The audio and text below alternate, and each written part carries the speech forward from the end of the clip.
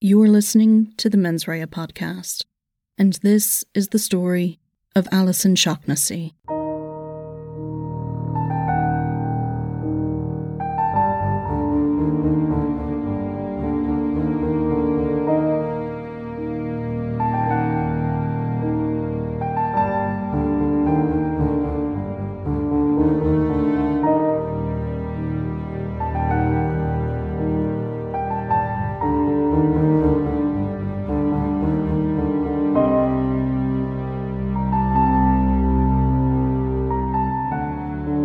In the summer of 1991, a newlywed couple were beginning to settle into life together in their first home.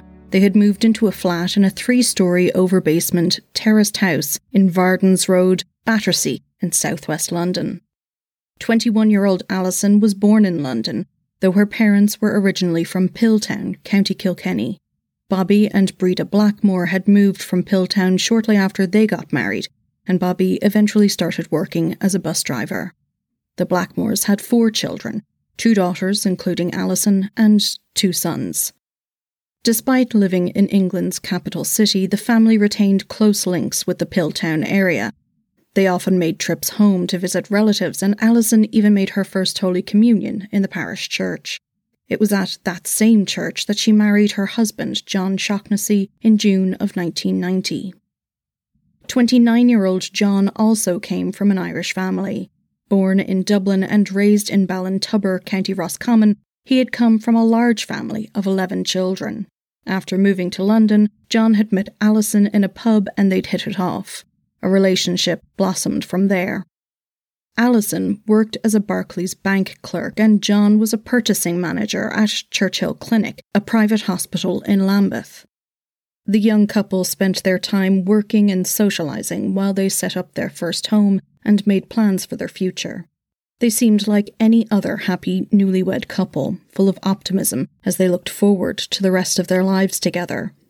But on Monday, June 3rd, 1991, John arrived home at around 8:30 to find his wife lying dead on the landing of their first-floor flat. She had been brutally attacked with a knife. A full-scale murder investigation was quickly launched by the Metropolitan Police. Officers conducted door-to-door inquiries in an effort to learn if any of the Shaughnessy's neighbours had seen or heard anything that was connected to Alison's death. They were hoping for something that would indicate what had happened and who might be responsible for the unthinkable killing of the young woman. Detective Superintendent Tom Glendenning led the investigation. He spoke with the press and said that Alison had endured a, quote, ferocious attack, during which she sustained multiple stab wounds. It was thought that the weapon used by the killer was a flick or sheath knife with a 5-inch blade. Detective Superintendent Glendenning said that after an initial examination of the scene, the investigators had not found any evidence of forced entry to the flat. Nothing seemed to be missing from the couple's home, and there were no obvious signs of sexual assault. Detective Superintendent Glendenning also said that there was no question of family involvement. Alison's husband had discovered her in a pool of blood when he arrived home. He was extremely distressed and he was not considered to be a suspect in the murder. During the initial stages of the investigation, the police believed that Alison had been surprised by her assailant who had somehow managed to gain entry into the house. Her keys were found next to her body and it appeared as though she had used them to open the door herself. Sometime after that, she had encountered her attacker, and it was clear she had put up a tremendous fight. There were no issues noted within Alison's social circle or at her office, so the police believed that her attacker had been a complete stranger. The lead investigator arranged to have a reconstruction of Alison's last movements during the final 30 minutes of her life carried out. She had been carrying a box-shaped handbag with chrome clasps on a shoulder strap. The bag itself was quite unusual and striking, and it was hoped that this might jog the public's memory. The police also asked that the public report anyone in the area who had suspicious cuts or blood-stained clothing after Alison's killing. On Wednesday the 5th, Detective Superintendent Glendenning said that they had established that Alison had left the Barclays branch on the Strand in central London where she worked and had taken a bus to Waterloo Station. Here, she caught the train to Clapham Junction, and from the station she made her way to the flat on foot. It was around a 10-minute walk, so she'd arrived home at approximately 6 p.m. The investigators presumed that she had been followed to her home from the station, or that someone had been lying in wait either outside or inside the flat, and then attacked her as she entered. Because of the frenzied nature of the attack, it seemed possible that Alison knew her attacker, or she had interrupted a would-be burglar. The defensive wounds found on Alison's body indicated that she had fought back, and it was likely that the person who killed her would have had scratches on their face or arms. On the evening of June 10th, the Met Police established checkpoints near the Shaughnessy's flat and at Clapham Junction Station. The Varden Road area was congested with traffic jams as motorists were stopped and asked if they had seen anything on the night of the murder. Nearby, on a corner in plain sight, stood a woman who bore a likeness to Alison, and commuters were asked if they had seen someone like her. That night, Alison's widower, John Shaughnessy, made an appeal. In an article for the Irish Independent, Bernard Purcell wrote that John looked pale and distressed as he told the press, quote, "Alison didn't deserve anything like this. There are plenty of people out there who may have seen something. I beg them to go to the police. Whoever is responsible for this is not human. My wife would not hurt anybody and didn't deserve this. She would have walked away from any argument." Alison's remains were flown to Ireland on June 21st for a burial in her family's home place of Pilltown. Her requiem mass took place a week later in the same church that she'd been married in. By June 24th, Fergal Keane for the Evening Express reported that Scotland Yard was investigating the possibility that Alison's killing might be linked to a, quote, bizarre serial killer who stalks his victims from railway stations. There were two other unsolved cases, one of a woman, another of an elderly man, who had been stabbed or beaten to death in or near London train stations. It was hoped that reviewing those files would reveal information about Alison's killer.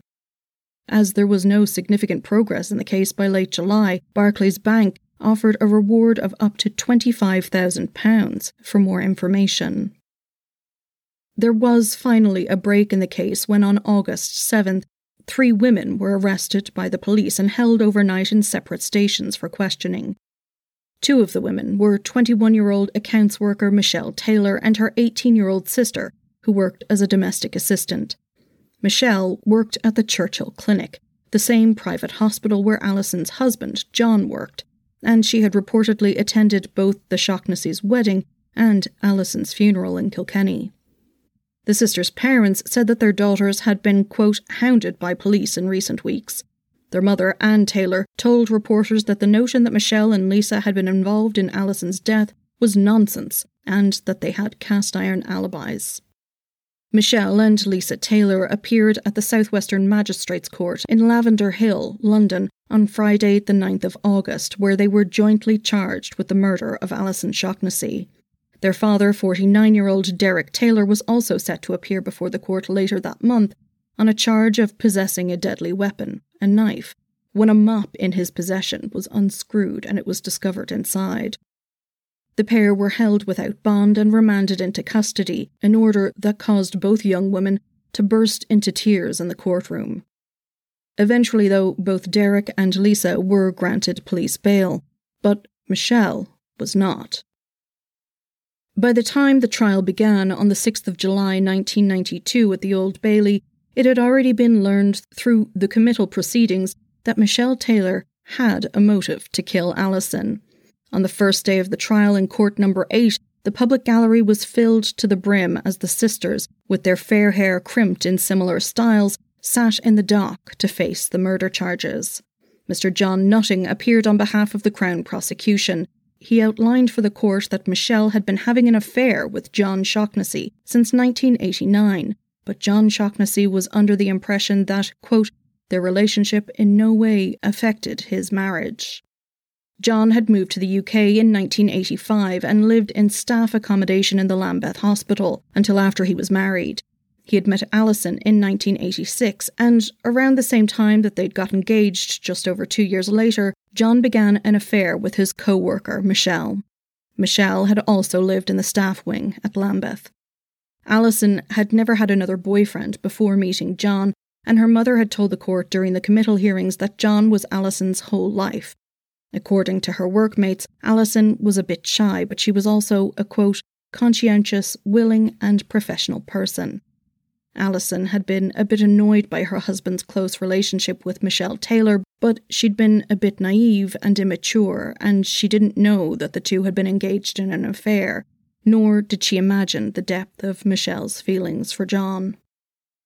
Michelle had even attended the couple's wedding, a trip that was paid for by John. Sheila Walsh, who had also been at the wedding, said that Michelle had stayed with her during the celebration, and she thought that the young woman was polite. Sheila recalled that Michelle had been the one to iron John's shirt for his wedding, and she'd seemed quite chuffed to have been able to do that for him. Michelle had pretended to be friends with Alison, even going to the pub with her and so on, in order to preserve her relationship with John and to keep Alison's suspicions at bay. On the evening of the murder, the court heard that Michelle had helped John arrange flowers in the private medical office and that they'd had sex before Michelle drove John home. They had both discovered Alison's body at the flat. Fingerprints and witness descriptions had placed Michelle and Lisa Taylor in the vicinity of the murder earlier that afternoon. But when they were questioned by the police, they said that they had both been in Bromley in Kent at the time. Bank records later showed that Michelle Taylor had withdrawn £10 from a cash machine in Lambeth North at 3:20. A car similar to Michelle's white Sierra had been seen in the Varden Road area at the time of the murder too. Michelle had stated during her police interview that on the day of Alison's death she had gone to the flat with John to have a quick chat with Alison and to use the bathroom. When she saw her lying on the floor and the blood that was everywhere, she began to scream.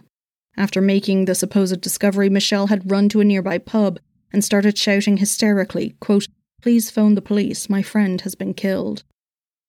The pathologist who conducted Alison's post-mortem examination said that the cause of death had been blood loss due to multiple stab wounds, but in particular it was a stab wound to Alison's throat that he considered to be fatal. He estimated that the attack had occurred any time between 4 p.m. and 8 p.m. that evening, and he counted 54 stab wounds in total. There were bruises on Alison's face, head and hands, and defensive wounds showed that she had certainly put up a struggle. A 4-inch stab wound in her chest had penetrated her lung, and another slashed her throat, severing an artery. After Alison's death, neither Michelle nor John told the police about their affair, for different reasons. They both finally admitted it after Michelle's arrest on August 7th. At this point, Michelle told the police that she had felt sorry for Alison because John was unfaithful to her, but she admitted that she also hated Alison because she was with John. Michelle denied having anything to do with Alison's murder. She said that she and her sister Lisa had been at the clinic with a friend at the time. Their friend had corroborated this story, but later admitted that it was not true. Lisa had told the police that she had never been to the Shaughnessy's flat, but her fingerprints were found inside the front door, and she had been identified in a lineup by a witness who saw 2 women running from the flat. During the trial, the Crown prosecutor said that Michelle Taylor was obsessed with John, and she knew that John would never leave Alison or divorce her. In fact, John had told her this outright before.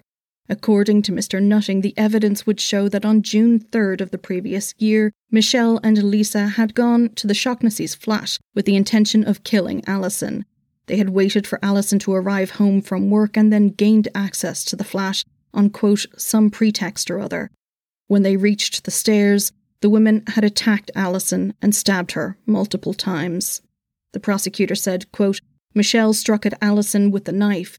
She vainly tried to defend herself. Michelle's attack became more frenzied and more violent. She hit at her victim, her rival, again and again with the knife. At least 2 blows proved fatal. After this, the Taylor sisters had made their way back to Lambeth to the clinic where Michelle had sex with John and later drove him home to discover his wife's body. John had not known about Michelle's plan, but her diary had revealed her true thoughts.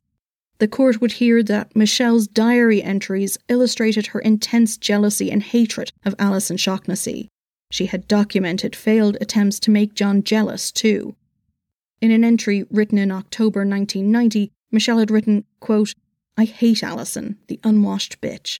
My dream solution would be for Alison to disappear as if she'd never existed, and then maybe I could give everything I wanted to the man I love." Another entry detailed a time when Michelle had walked in on the newlyweds in bed together at the staff quarters in Lambeth. She said, quote, "Used would be the word I felt at this moment. I am crying right now." The prosecutor told the court that the diary was a, quote, "sinister forecast of what was to come."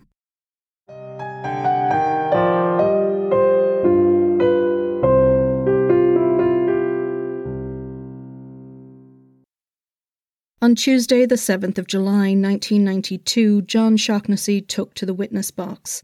He was very emotional while giving evidence, so much so that he was permitted to take a seat just 5 minutes into his testimony, as he had become so distraught that he couldn't stand, as was customary to do. John told the court that just 2 weeks after Alison's death, Michelle had travelled to Ireland with him to attend one of his brother's weddings. John said that Michelle had convinced him to let her share his hotel room, and he said he had only agreed to do this on the condition that they would not continue the affair. She could just stay in the room. But once there, Michelle had disregarded John's request. He told the court, "She attempted to resume our old relationship, but I was not willing." John said he had seen Michelle as a friend. She was always offering to help with things, and she had showed nothing beyond a good friendship. He did not have any strong feelings for Michelle, but admitted that he could have told her otherwise after a few drinks. He said, quote, "Alison, I loved." John told the court that he had informed Michelle that he had not intended their relationship to be long-term. He just wanted to be friends. He said that they would have sex twice a month, and when he told her that it was over, she was angry, but also seemed like she agreed. John said, quote, "She would always come back and again be a bit forward about things like that." On the afternoon of June 3rd, the day Alison was killed, John said that he had received a phone call at work from Michelle.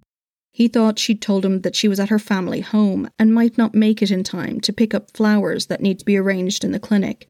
He said that he would pick them up himself from Waterloo Station. When he got back, Michelle was there.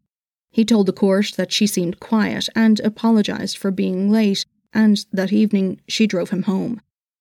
He said he had taken a lift with Michelle as she was to pick up some pots for miniature trees for the office. On the way home, he had stopped to get flowers for Alison. When he arrived at the flat, he noticed that the lock was undone and commented on the strangeness of it to Michelle. As he turned the corner after mounting the first flight of stairs, he saw Alison on the ground. The jury were shown a photo of the scene on the landing where Alison's body was discovered. John said that when he saw his wife's body, he threw his briefcase and the flowers he had brought home for her aside. He could see that she was injured, but he didn't move her. John told the court that he had run down to a neighbour to raise the alarm, and Michelle had run out of the building crying. She returned with 3 men from a nearby pub. When he was cross-examined by the defence barrister Richard Ferguson, Queen's Counsel, as it was at the time, appearing on behalf of Michelle, John said that he had made a mistake in not finishing things with Michelle, and in not coming clean to Alison. Mr. Ferguson put it to John that he was 8 years older than Michelle and could have walked away. John agreed and said that he had been weak. As testimony wrapped up for the first day, John spoke through tears about his last interaction with Alison on the morning of her death. He had given her a kiss before he left to catch the bus to work. When the trial resumed the following day, Mr. Ferguson continued his cross-examination of John Shaughnessy and asked him if it was true that he had had sex with Michelle on the morning of his wedding. John denied the allegation but admitted that Michelle had slept in a separate bed in his room the night before he was married.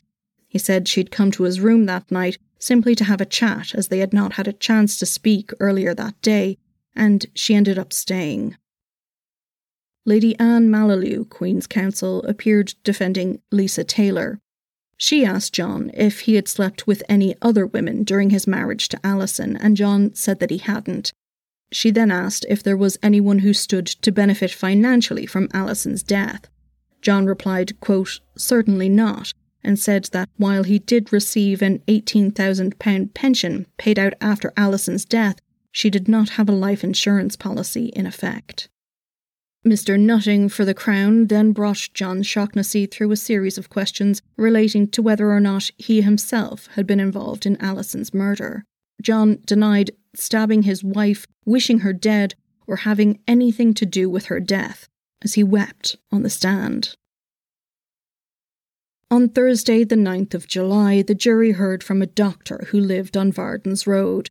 Dr. Unsworth White had left work at 5:30 and cycled home.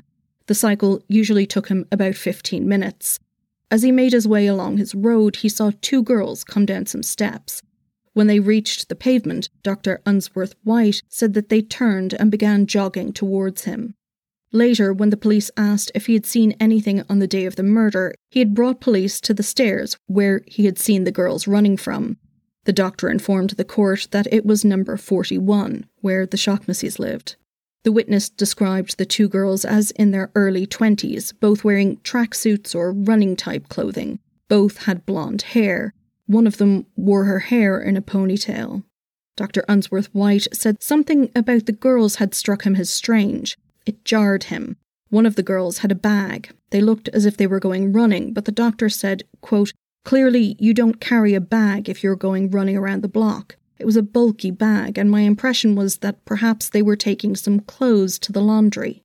It had struck him later that they were actually headed in the opposite direction of the nearest laundry, though. It seemed very suspicious, and he had never seen either of the women in the road before. He continued and said, quote, "They were not covered in blood or wielding axes or anything like that. They were not sprinting for cover or anything. They moved down the steps briskly. I saw the door open, and they were going through the door as they hit the step. As they moved out, a man filled the space. They pushed the door to, not closed, and the man was in the doorway. He opened the door fully and came down as well." The court then heard from pathologist Professor Rufus Crompton, who gave evidence of Alison's post-mortem examination.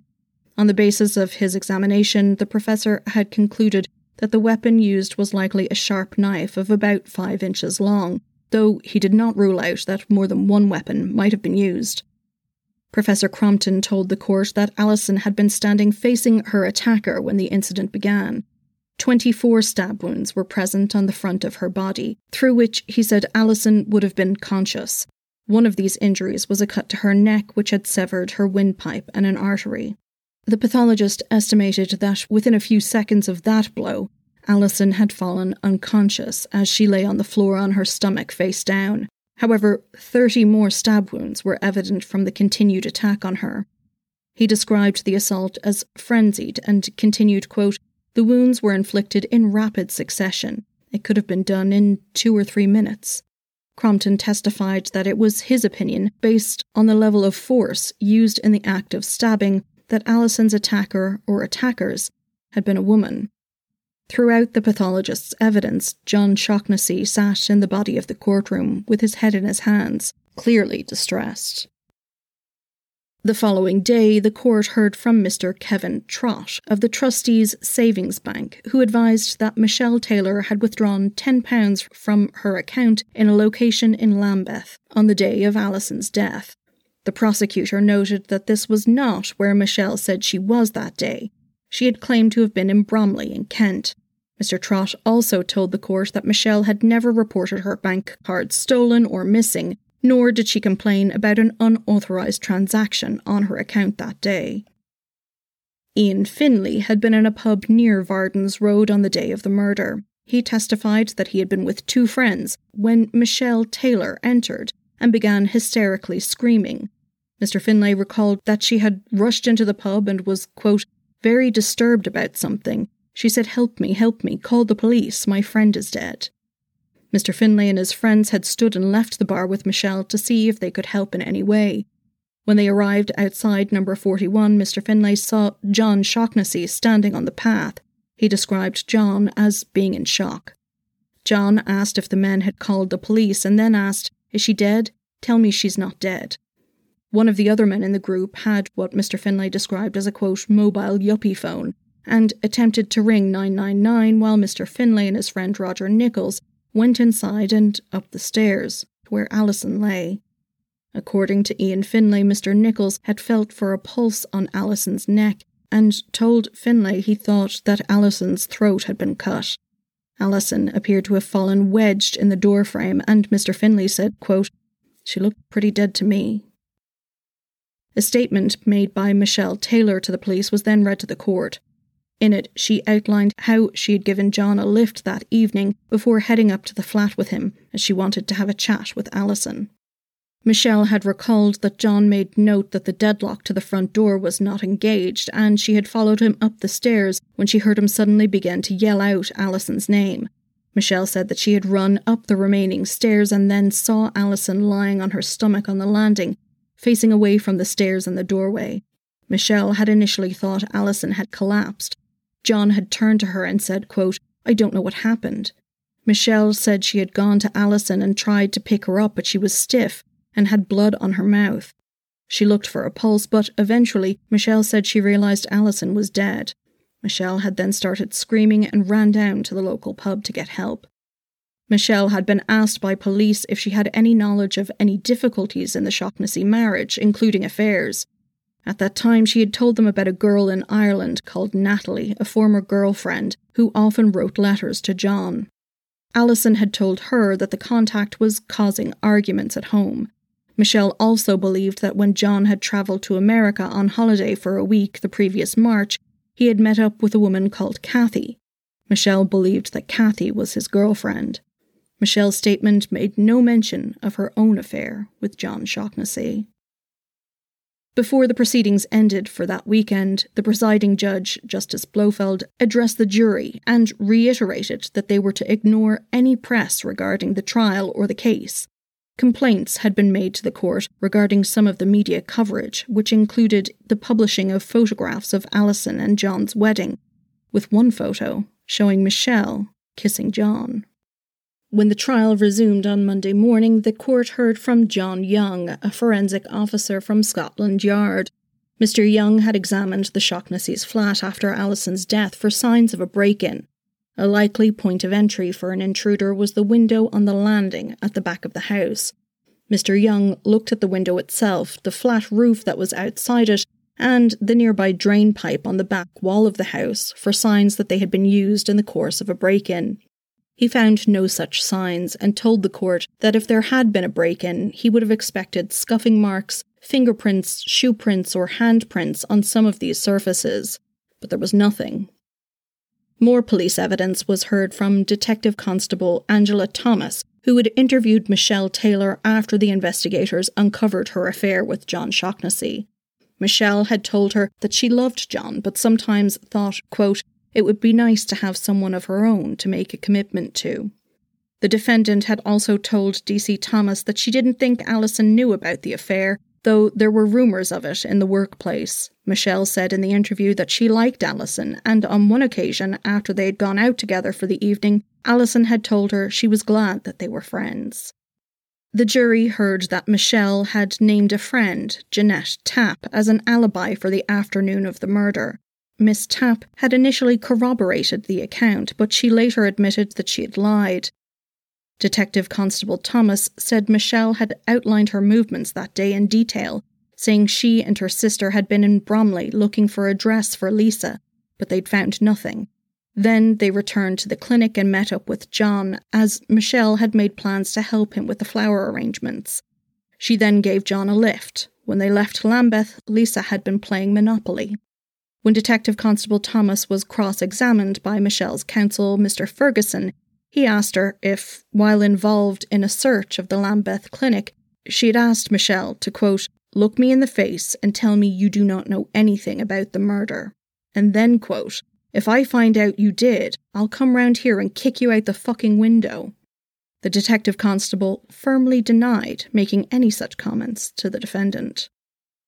Detective Chief Superintendent Thomas Glendenning gave evidence that he had asked for authorization to bug a meeting between the two defendants and their mother at Battersea Police Station when they went there voluntarily to make witness statements. The Chief Superintendent acknowledged that this was a, quote, extremely unusual step in an investigation. Detective Sergeant Bernard Gleeson told the court that there had been nothing in this 45-minute conversation which contradicted Michelle's alibi. In fact, Michelle had said, quote, "If I had something to hide, I would be worried, but I'm not." Her mother had commented that the police were probably listening and reassured her daughter that she had done nothing wrong. Detective Sergeant Jerry Gallagher told the court that he had interviewed Michelle after her arrest on August 7th. Michelle had told him that she found out about John's relationship with Alison and the fact that they were engaged some months after she had begun a relationship with him. The news was broken to her by a receptionist at the Lambeth clinic. Michelle admitted she had never had the sort of relationship she had had with John before, and that she loved him, and that he'd told her that he loved her. She had been devastated when she returned from holiday and heard about the engagement. She had made excuses to leave work early that day and went home to her mum. According to the detective sergeant, after Michelle found out about the engagement, she had told John she didn't want to see him again, and she didn't speak to him for a few months. Eventually, though, they began talking again, and the relationship resumed. Michelle's diary entries were also read to the court. She wrote often about her relationship with John and included discussions they had had about how John didn't want to cause problems in his marriage, and that the affair would not go on forever. He also said he looked forward to Michelle finding someone nice.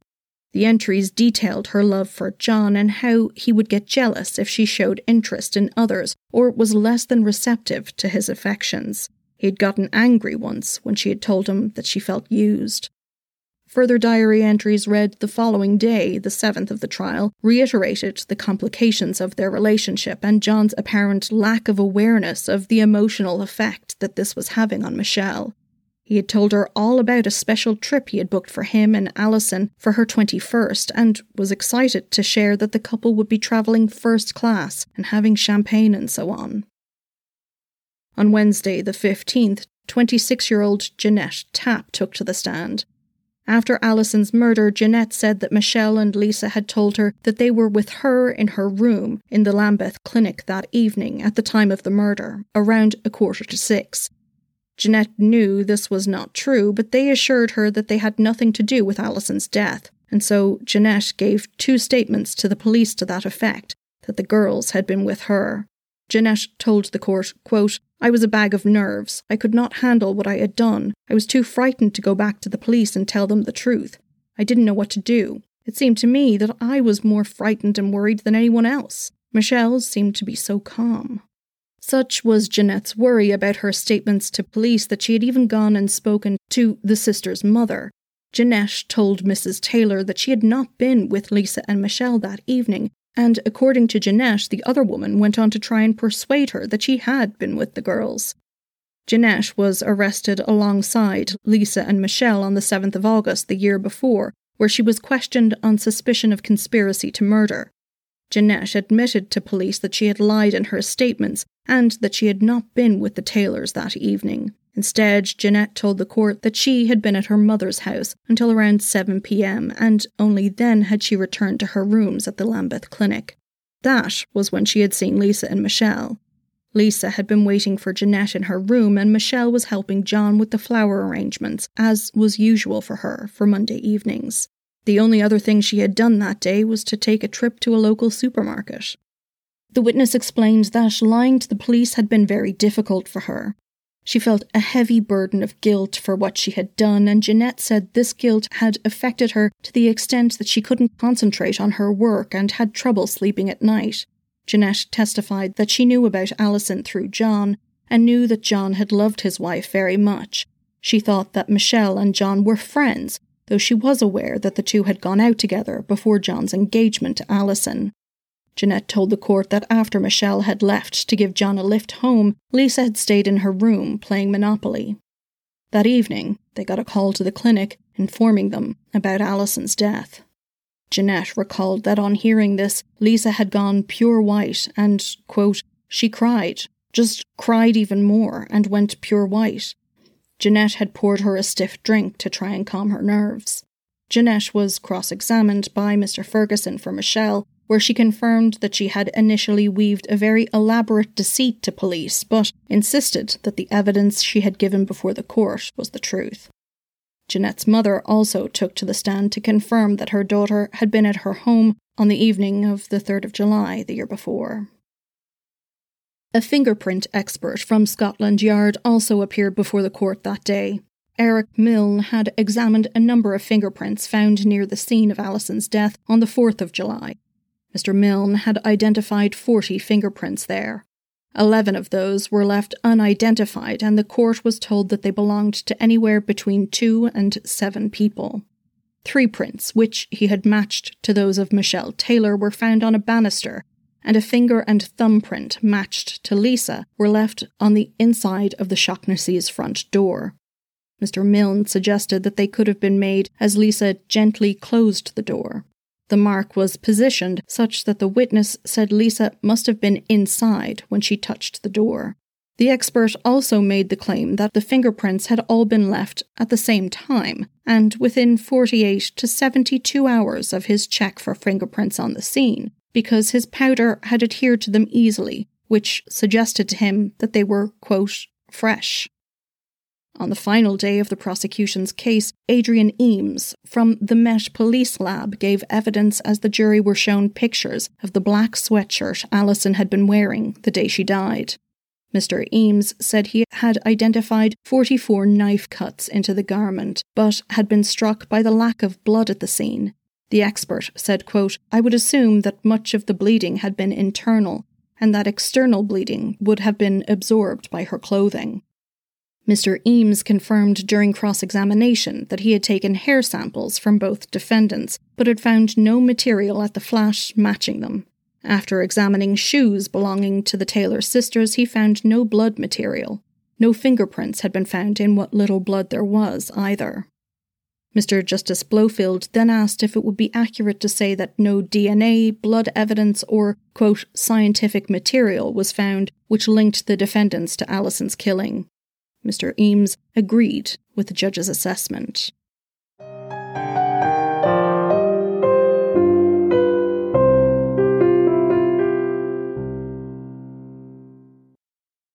On Monday, the 20th of July, Richard Ferguson delivered his opening statement on behalf of Michelle Taylor.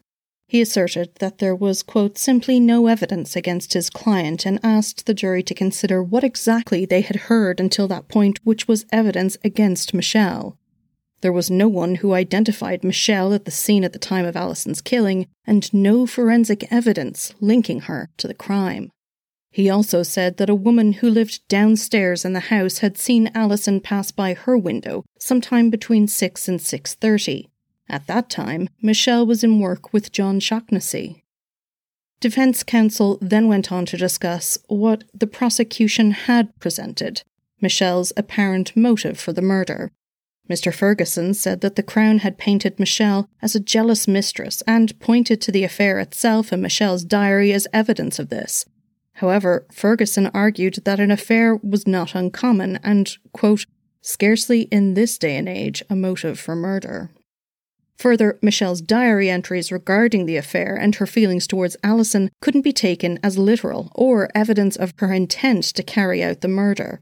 Ferguson said, quote, what a teenage girl confides in her diary is not to be taken as a declaration of intent. Who can say that at no time in their lives they have not wished someone would at least disappear? But it does not mean that they are going to kill the person. Mr. Ferguson also noted that the media had seized on the contents of Michelle's diary to sensationalise the case in the press, which, he noted, meant that coverage was hostile towards Michelle. But the jury would hear that not only did the defendant lack the hatred and jealousy alleged to have been the motive for Alison's death, the affair at the centre of the state's case was in fact, quote, dead or dying at the time. Ferguson ended his statement by saying, quote, one could understand Michelle turning against the man who had seduced her and who had casually used her love for his own sexual gratification. But as for Alison, you will hear from Michelle that she had nothing towards her but feelings of friendship tinged with sympathy. Ferguson pointed out that Michelle had not blackmailed John or threatened to tell Alison of the affair. Surely this would have been a much easier way to solve Michelle's so-called problems. Then, Michelle Taylor took to the stand to testify in her own defence.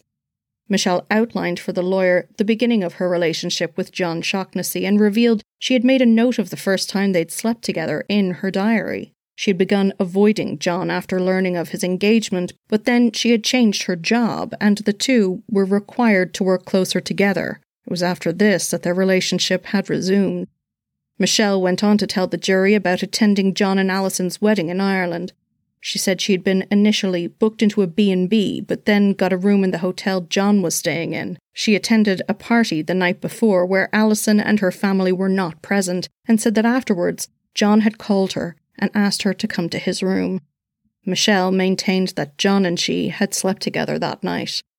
But after they returned from Ireland, Michelle told the court that her feelings about and for John had changed, and said that this was due in part to spending time with Alison. They'd gone out for a meal together on Alison's 21st birthday, and Michelle said they had a really good time.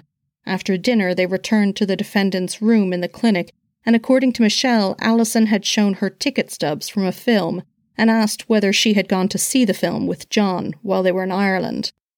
Michelle had never seen that movie either, though, and assumed that John must have taken someone else. Alison also showed her letters from a girl in Ireland to John. It was after this, Michelle testified, quote, "I realised I was just being used along with Alison and the other girls. I could not bear to be with John Shaughnessy, and I did not want a relationship with him anymore." Commenting on the entries in her diary, which the prosecution had pointed to as evidence of her jealousy and motive for murder, Michelle told Mr. Ferguson that she had not meant that she wanted Alison dead, and that any feelings of hate she had had towards Alison had only lasted a day or two. She had actually wanted to be friends with Alison, but felt she couldn't because of John. Michelle's testimony then turned to the state of the affair between her and John between December 1990 and June 3rd, when Alison died. In the early part of that year, John was more of a friend, although very occasionally, at his instigation, she said they would sleep together. That had not occurred for some months before Alison's death, though, and by June, Michelle told the court that she saw John as just a friend and considered the affair over. She said she also saw Alison as a friend. The defendant went on to outline her version of events leading up to the day of Alison's death. According to Michelle, early in May, John had asked her and her sister Lisa to go to the Shaughnessy home and clean the windows there, because of the family's access to cleaning materials. But when she was told that they could be cleaned by just leaning outside, Alison had told the girls that she would do them herself. And so both she and her sister Lisa had been in the Shaughnessy flat. On June 3rd, Michelle testified that she and her sister had gone to Bromley to shop. They had arrived at about 3:15. Michelle had not taken her bank card with her. She had left it in her bag in Jeanette Tapp's room, and said that Jeanette had used her card before with Michelle's permission 3 times. It was her assumption that the withdrawal from her account that day had been made by Jeanette or some other person. Michelle and Lisa had returned to the clinic at 5:20 and watched TV. Then she'd helped John with the flower arranging and gave him a lift out to Vartons Road. Michelle said they'd gone into the house, and while he was ahead of her, John had started shouting. Michelle thought Alison had collapsed and tried to get her pulse but found nothing, and she noticed that Alison was very cold. On the stand, Michelle said she couldn't remember anything more detailed then, just that she went to the pub and got the men. Michelle further recalled that on her return to the flat, she had pulled down Alison's skirt and opened a window to get fresh air in. She said she'd felt sick. On the stand, Michelle asked to take a break as she came to describe what happened next, and this was granted by the judge. When she resumed the stand, Michelle said that John had tried to have sex with her 3 weeks after Alison's death while they were in Ireland, and she had been disgusted by this behaviour. Quote, "I told him he was very confused and needed to sort himself out. Asked if she wanted Alison dead, if that was what the reference to Alison's disappearance in her diary meant. Michelle had stated, quote, "That is not true. It just means that if she had not been there from the beginning, if I had known John before he'd known Alison, if there had been no Alison, there would have been no problems." Michelle was briefly cross-examined by Lady Anne Malaloo, appearing for her sister Lisa. She said that Lisa did not like John and would not have encouraged her relationship with him. Michelle was then cross-examined by Mr. Nutting for the Crown prosecution. She was asked again about the comment in her diary regarding Alison disappearing, and she replied, quote, When I wrote that, I was very emotionally upset. There was a lot going through my mind. At that time, I could not be friends with Alison because I was sleeping with her husband. As time went on, I realised it was not Alison I hated. It was John. Nutting said she had told the police that she was still engaged in the affair when she was arrested and that she said she had loved and needed John. Michelle became upset and alleged that she'd been bullied by one of the police officers in the case and that the female officer had threatened her, so she had said things that she didn't mean. Quote, "She kept threatening me over the table. She kept shouting at me saying that I was seeing John and that I'd killed Alison. She bullied me in the interview room. She made me feel small and she made me cry. I didn't sign any of those papers. I was threatened. I wanted to get out of there as quick as possible. I wanted to be with my mum and dad. I wanted to go home." The prosecutor, bluntly and with apology, put it to Michelle that she had known John wouldn't leave Alison for her and feared that the two would move to Ireland, and so she had planned Alison's death. Michelle said, "Me and my sister did not kill Alison." Michelle said she had been lying to police when she told them Lisa had never been to the flat. She had said this in order to distance Lisa from the investigation and Alison's home. The following day, a statement from 74-year-old Christina Wright, a neighbour of the Shaughnessy's, was read to the court. The court was told that the older woman was too frail to attend in person. Mrs. Wright lived in the basement flat of the house where the Shaughnessy's lived. She described Alison as a very nice, pleasant girl. On the 3rd of June the previous year, Mrs. Wright said she had been watching the news on BBC One and had noticed Alison arriving back at the flat during that time, which would have been sometime between 6 and 6:30, meaning Alison couldn't have been killed at the time the prosecution had alleged. Philip Beeston, a friend of Michelle's, was called to testify that he had seen Michelle and Lisa in Bromley. However, he could not recall the date or time he had stopped to chat with the girls. Ms. Malalou for Lisa Taylor then informed the court that they would not be calling on any evidence. Mr. Nutting began his closing statement for the prosecution on Wednesday the 22nd of July 1992. He said that Alison could only have been killed by someone that she knew. He asserted that because Michelle and Lisa had tried to set up an alibi before Alison's death, only they could be the killers. Quote, "Only they knew she was dead and the time of her death." This was not a murder committed for sexual gratification by a stranger. There is not the slightest evidence of any form of sexual assault or attack, nor is there any evidence of any intruder or that the house had been forced in any way. Nutting said Michelle had been obsessed with John, as seen in her diary. She was, quote, "deeply emotional and wanted her rival out of the way." Nutting questioned the notion that the affair was over by the time Alison had died, given John told the court that they were still sleeping together. The plan to kill Alison had been a last desperate act, he said, but Nutting had no doubt that Michelle now, quote, "bitterly regretted the wasted months and years with that really rather worthless human being, John." John was planning on giving up flower arranging on Mondays, which was Michelle's only real time with him, and this must have hurt Michelle greatly, he said. There was a tiny window of opportunity for Michelle to have carried out the crime, less than 6 minutes once the journey back to the private clinic was taken into account. There were loose ends, Nutting said, used by the defence to confuse and deflect. Jewellery was missing from the flat and there was the sighting of a man in the door of the house. He acknowledged that the prosecution couldn't give a certain identity of this man. Richard Ferguson told the jury that there was very little evidence against the two sisters and said that this was frightening. The motive the Crown had provided was pathetic, and there were a number of different ways Michelle could have achieved her so-called goal of having John all to herself if she'd truly wanted this. Lady Malalou gave her closing statement in defence of Lisa Taylor the following day. She said that the Crown had presented no evidence of her client's guilt.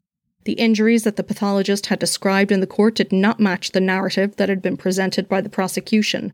Stab wounds initially inflicted to Alison's front indicated that she hadn't been attacked by someone after she had opened her flat door and was facing into the flat to enter. Her wounds were, quote, "characteristic of the cornered intruder." Lady Malalou continued, quote, "There is no evidence that makes Lisa Taylor guilty of murder. Where evidence is thin or non-existent, as it is in this case, the temptation to guess or speculate is enormous. But guesswork and speculation are not evidence, and nor is suspicion. Lisa's defense counsel said that the fingerprint expert had given testimony that was beyond scientific judgment when he'd said that Lisa's prints on the door had been fresh, and the expert had gone on to acknowledge that aging fingerprints was a, quote, art rather than a science. She said, quote, cases like this are potentially highly dangerous. They contain the stuff of which miscarriages of justice are made. There is absolutely nothing heard in this court to suggest this young girl is anything other than a perfectly normal teenager. The accusations against her were patently absurd. After the judge's summation, the jury retired to deliberate. When the decision of the 7 women and 5 men was read aloud, Michelle Taylor stared straight ahead as her younger sister sobbed into folded arms. They had found the Taylor sisters guilty of the murder of Alison Shaughnessy. The rest of the Taylor family gasped and held each other. Even a woman sitting in the jury broke into tears at the verdict. Mr. Justice Blofield said that after the 14-day trial and careful consideration of the evidence by the jury, the 2 women had been found guilty of this, quote, terrible crime. The sisters held hands and wept as the judge passed down a life sentence for them both. Michelle was seen to be clutching a Bible and a small picture of Jesus. Solicitors for the Taylors said that they would be appealing.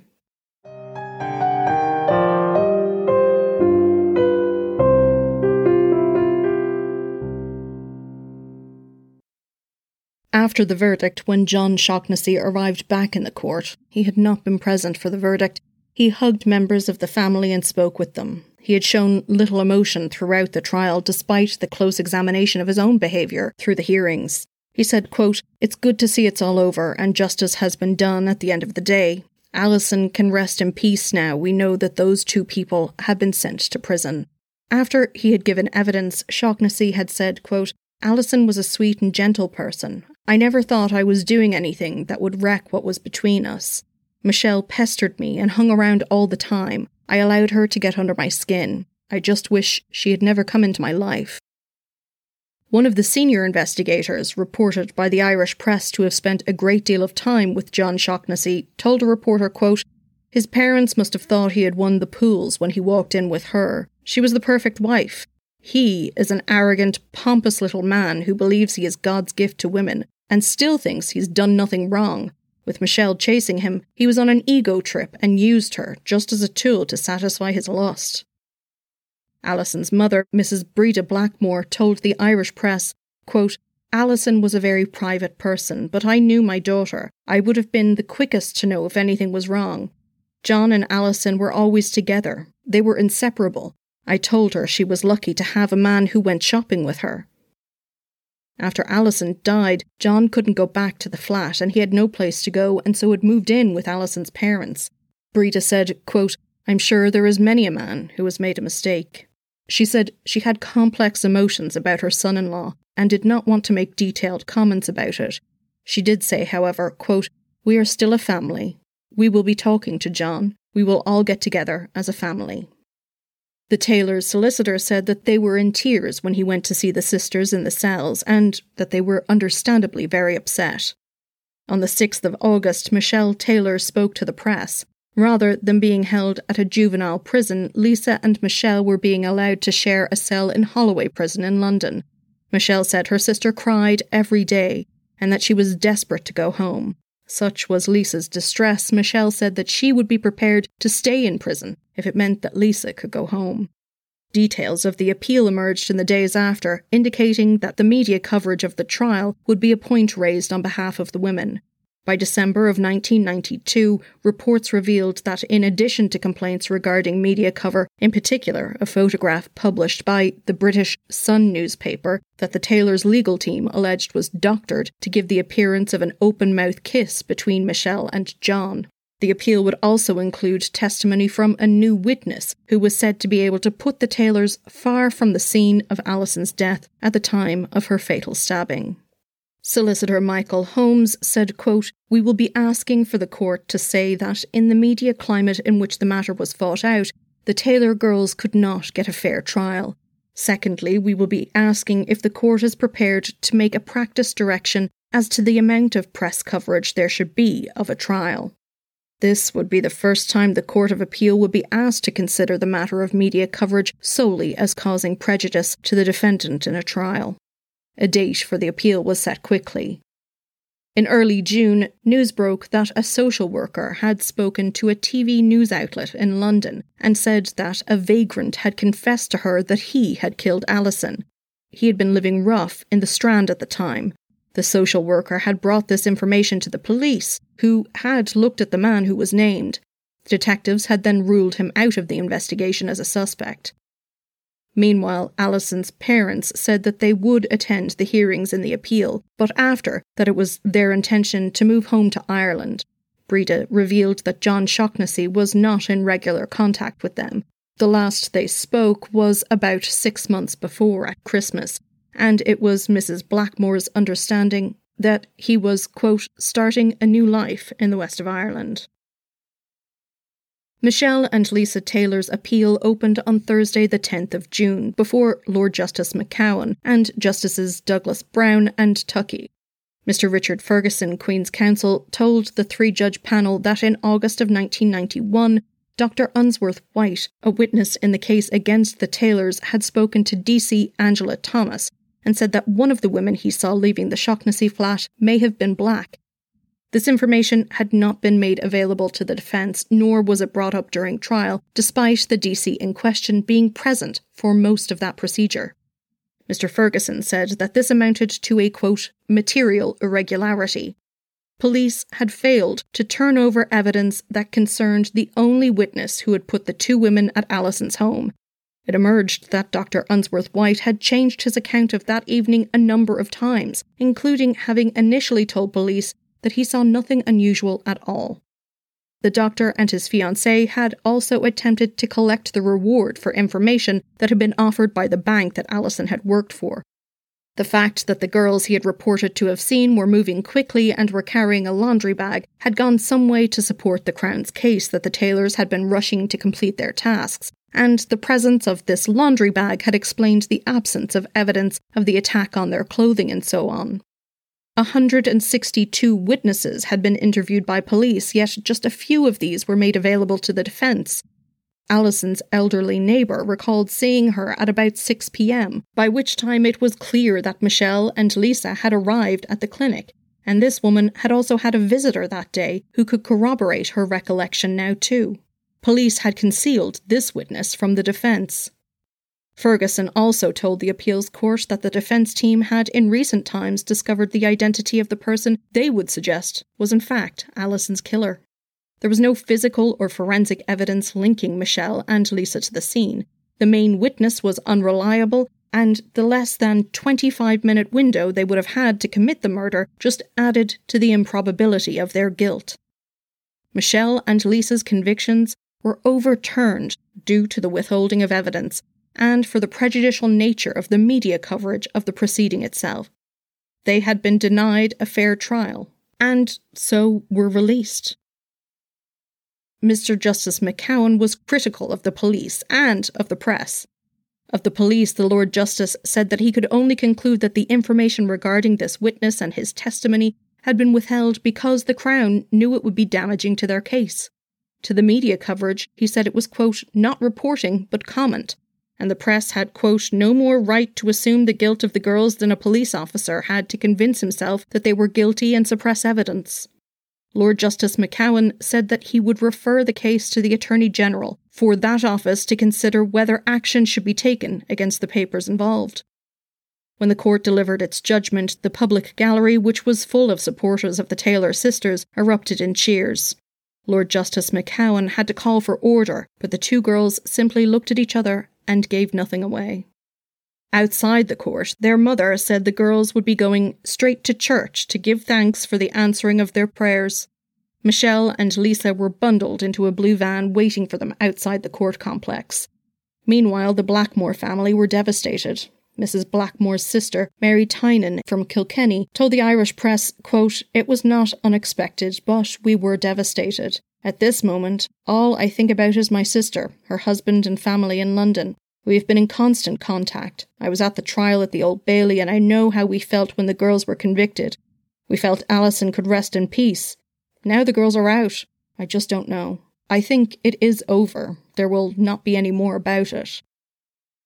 In response to criticism of the press coverage in the decision, the Sun newspaper wholeheartedly denied any wrongdoing. They said that the coverage of the trial had only been sensationalist because the case itself was sensational. The picture complained of had been taken from a video and not doctored at all. The kiss it portrayed was not something that was in question and was a fact. The spokesperson asked why it was that the issue of media coverage had not been brought up during the original trial if it had been so objectionable. They then went on to criticise the judiciary as a whole as being elitist. In Ireland, reporters tracked down John Shaughnessy, who had moved to Kerry and was living an anonymous life to that point. But when the media arrived, he spoke to the Irish press. John told Mairead Carey that despite earlier reports, he had been in regular contact with Alison's family and that he was planning a trip to London, quote, to see if anything can be done about the appeals court decision. He had until that point been trying to put his life back together, focusing only on his business and visiting Alison's grave in Kilkenny. John left Killarney shortly after when the British tabloid press descended. He spoke out again after pictures of him were published, alongside claims that he had a new girlfriend. He denied this strenuously, pointing out that the woman he was pictured with was in fact his niece, and telling the Irish press that the accusations were all very upsetting and that he was just trying to pull his life back together. The press had also begun asking the obvious question. If the Taylor sisters hadn't killed Alison, then who had? Many suggested a burglar. It seemed that they had now dismissed testimony from the pathologist who said that a woman had killed Alison. The Observer newspaper had reported that a pathologist from the Home Office, Albert Hunt, had been prepared to give evidence at the appeal that Alison had in fact been killed by someone taller than her, after having studied the pattern of the wounds on Alison's body.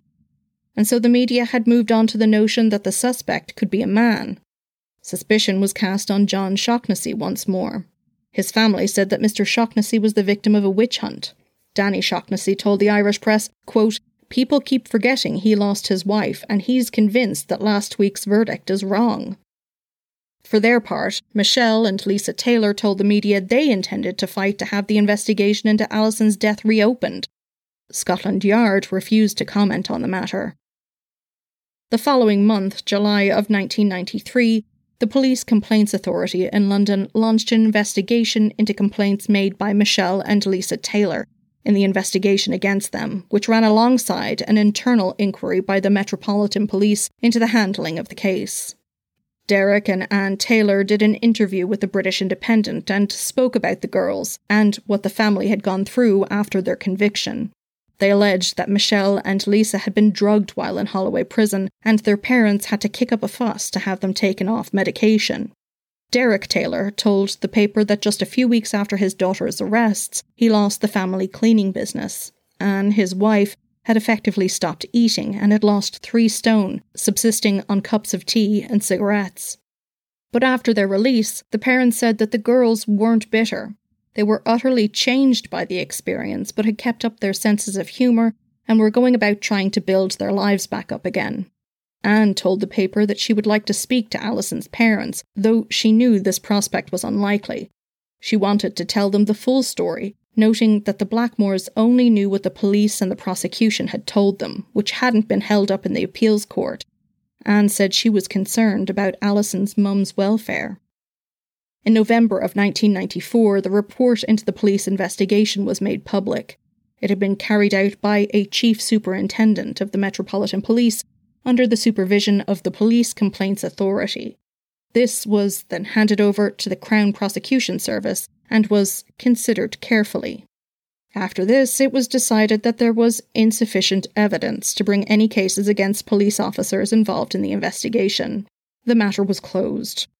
The Taylor sisters did manage to get permission from the High Court to challenge an Attorney General's Office decision not to charge certain newspapers with contempt of court for their coverage of the case, in particular the still from the wedding video showing Michelle kissing John. The sisters would be able to pursue judicial review of this decision. the Taylor sisters appeared in court again in 1995, this time in relation to a claim of breach of confidence and breach of contract alleged against a former friend. Bernard O'Mahony had campaigned for them when they were in prison, but the Taylors came to believe that he had passed on confidential information to tabloids about them. The parties appeared in court in June of 1995, agreeing that both sides would refrain from contacting the press over the issue to be heard. The sisters also claimed O'Mahony, a nightclub bouncer, had been stalking them and other members of their family. In August of 1995, the judicial review hearing was held before the High Court. Lawyers for the Taylors argued that the Attorney General had acted unlawfully and irrationally by not bringing charges of contempt against the papers, with the AG's office saying it had decided that they didn't think there would be a successful conviction for contempt. And though the judges at the High Court said that the coverage of the sisters' trial, quote, crossed the acceptable limits of fair and accurate reporting by a substantial margin, they accepted the Attorney General Office's opinion that the contempt charges would fail. This decision was not one that was open to legal challenge. A solicitor acting for the Taylors, Mark Stevens, said that they would be bringing their case to the House of Lords, noting that it was an issue of public importance and that it would raise bigger questions about the role of the Attorney General, an office that was mostly unaccountable for the decisions it made. 4 months later, however, the House of Lords upheld the High Court decision. In July of 1997, the Irish Independent reported that Alison's brother, Robert Blackmore, had hired lawyers to investigate the possibility of taking a civil action against the Taylor sisters in relation to Alison's death. He did note, however, that he had passed the 6-year time limit on taking an action, and cost would also be an issue. But the balance of probabilities might work in their favour. In March of 2001, it was reported that the investigation into Alison's murder might be reopened. Her family welcomed the move. Breda Blackmore said, quote, "I was devastated. It was so hard for us to comprehend. John adored Alison, and never in a million years would I have suspected him of cheating on her. Yet apparently Michelle, who had been a guest at their wedding, had shared a bed with John the night before they were married. When we heard that, Bobby and I made a conscious decision that once the trial was over, we would have nothing more to do with him. We wanted to keep a united front for the trial, but beyond that, we didn't see much point in carrying on the pretense that we were one happy family. We knew we would never get an apology from John, so there was no point in talking to him about his behaviour. For my part, the only way to cope was to put him out of my mind, otherwise bitterness and anger would have eaten away at me." Breda said that they had waited 8 years and they were finally feeling like something positive could happen. But by June of 2005, Breda Blackmore said she had given up hope that her daughter's killer, or killers, would ever be brought to court. The family had been told that a retrial in the case involving the Taylor sisters would be impossible without some sort of new evidence, despite the double jeopardy law being scrapped in England and Wales the month before. John Shaughnessy remarried in August of 1998. To date, no one has been held responsible for the murder of Alison Shaughnessy, and the case remains unsolved. Thank you for listening to Mens Rea, a true crime podcast. You can find us on Facebook, Twitter and Instagram at mensreapod, or you can send an email to mensreapod@gmail.com. This podcast is made possible in part from generous donations by supporters on Patreon. Special thanks this week to Rafael Nendel Flores, Kate Lynch, Louise Amanda, CS677, Wayne Wheeler, and Carly. Please do check it out at patreon.com/mensreapod. Our theme music is Quinn's song The Dance Begins by Kevin MacLeod. Additional music is by Juanita Meisel and Kevin MacLeod. This podcast was researched, written and produced by me, your host Sinead, with additional writing assistance this week from Eileen McFarlane. All sources for today's episode can be found in the show notes or on our website, www.mensreapod.com. And so, till next time, don't do anything I wouldn't do.